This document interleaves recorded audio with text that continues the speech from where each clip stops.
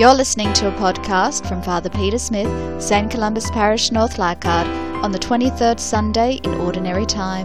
And now here's Father Peter. The Lord be with you. A reading from the Holy Gospel according to Matthew. Jesus said to his disciples, "If your brother does something wrong, go and have it out with him alone between your two selves. If he listens to you, you have won back your brother. If he does not listen, take one or two others along with you.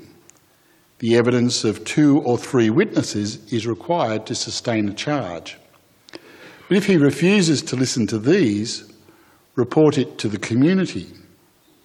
And if he refuses to listen to the community, treat him like a pagan or a tax collector.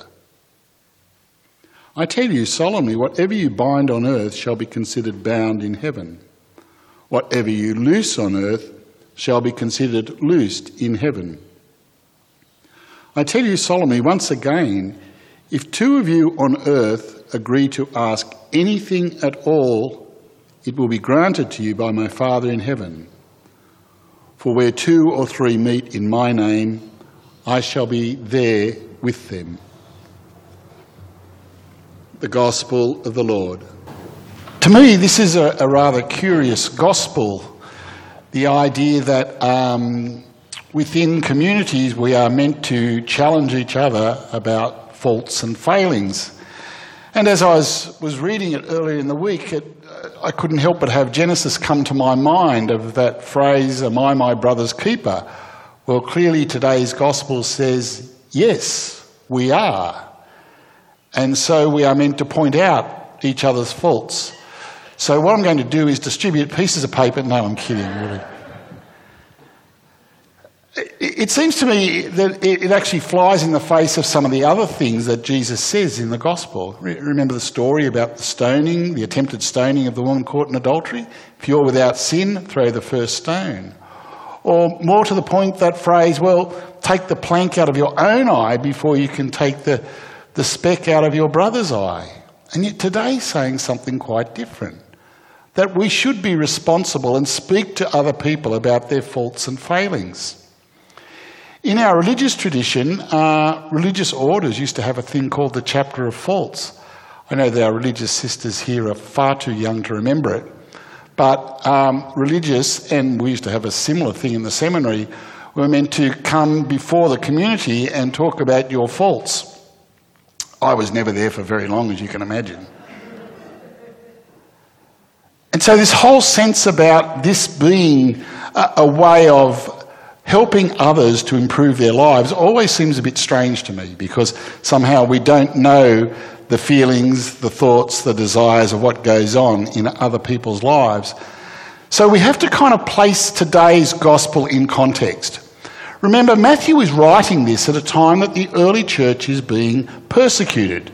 They're not gathering in churches, they're not gathering very openly, and they are very close-knit communities. But one of the problems that they have was people who were apostatizing. That is, they'd become a part of the Christian family, but then they would leave because they would witness to the persecutions. And often they were the very people who were turning in those who were Christians. So I think part of the context of this is about that early church saying, if there are people who are leaving and going and reporting you to the authorities, you need to challenge them to try and stop them. And if you say it and they don't listen, take a couple of others along. It sounds like strong-arming, really, doesn't it? And if that doesn't work, report them to the whole community and treat them as outsiders. And so I think that context changes the way we view it.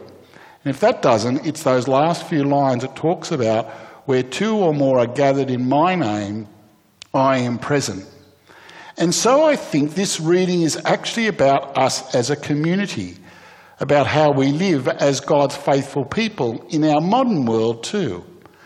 It's not about pointing out each other's faults, but it is about recognising that as a community, we together grow towards the kingdom. We create the kingdom in our world.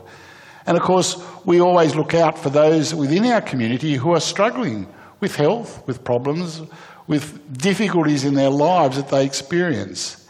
And I think that we are our brothers and sisters' keepers, but not in the sense of finding fault with others, but in the sense of supporting them. For we don't just gather together in our own name, we gather together as a community. Pointing out each other's faults is often very fine and I'm sure happens all the time in families. But what it means to do it in a different context requires an extraordinary relationship, doesn't it?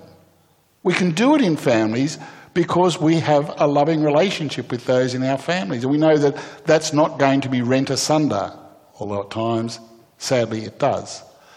And so I think the challenge for us in this community once again is to listen to the second reading and to be people of love who care for and support each other in good times and in bad, in the dark days and the bright sunshine.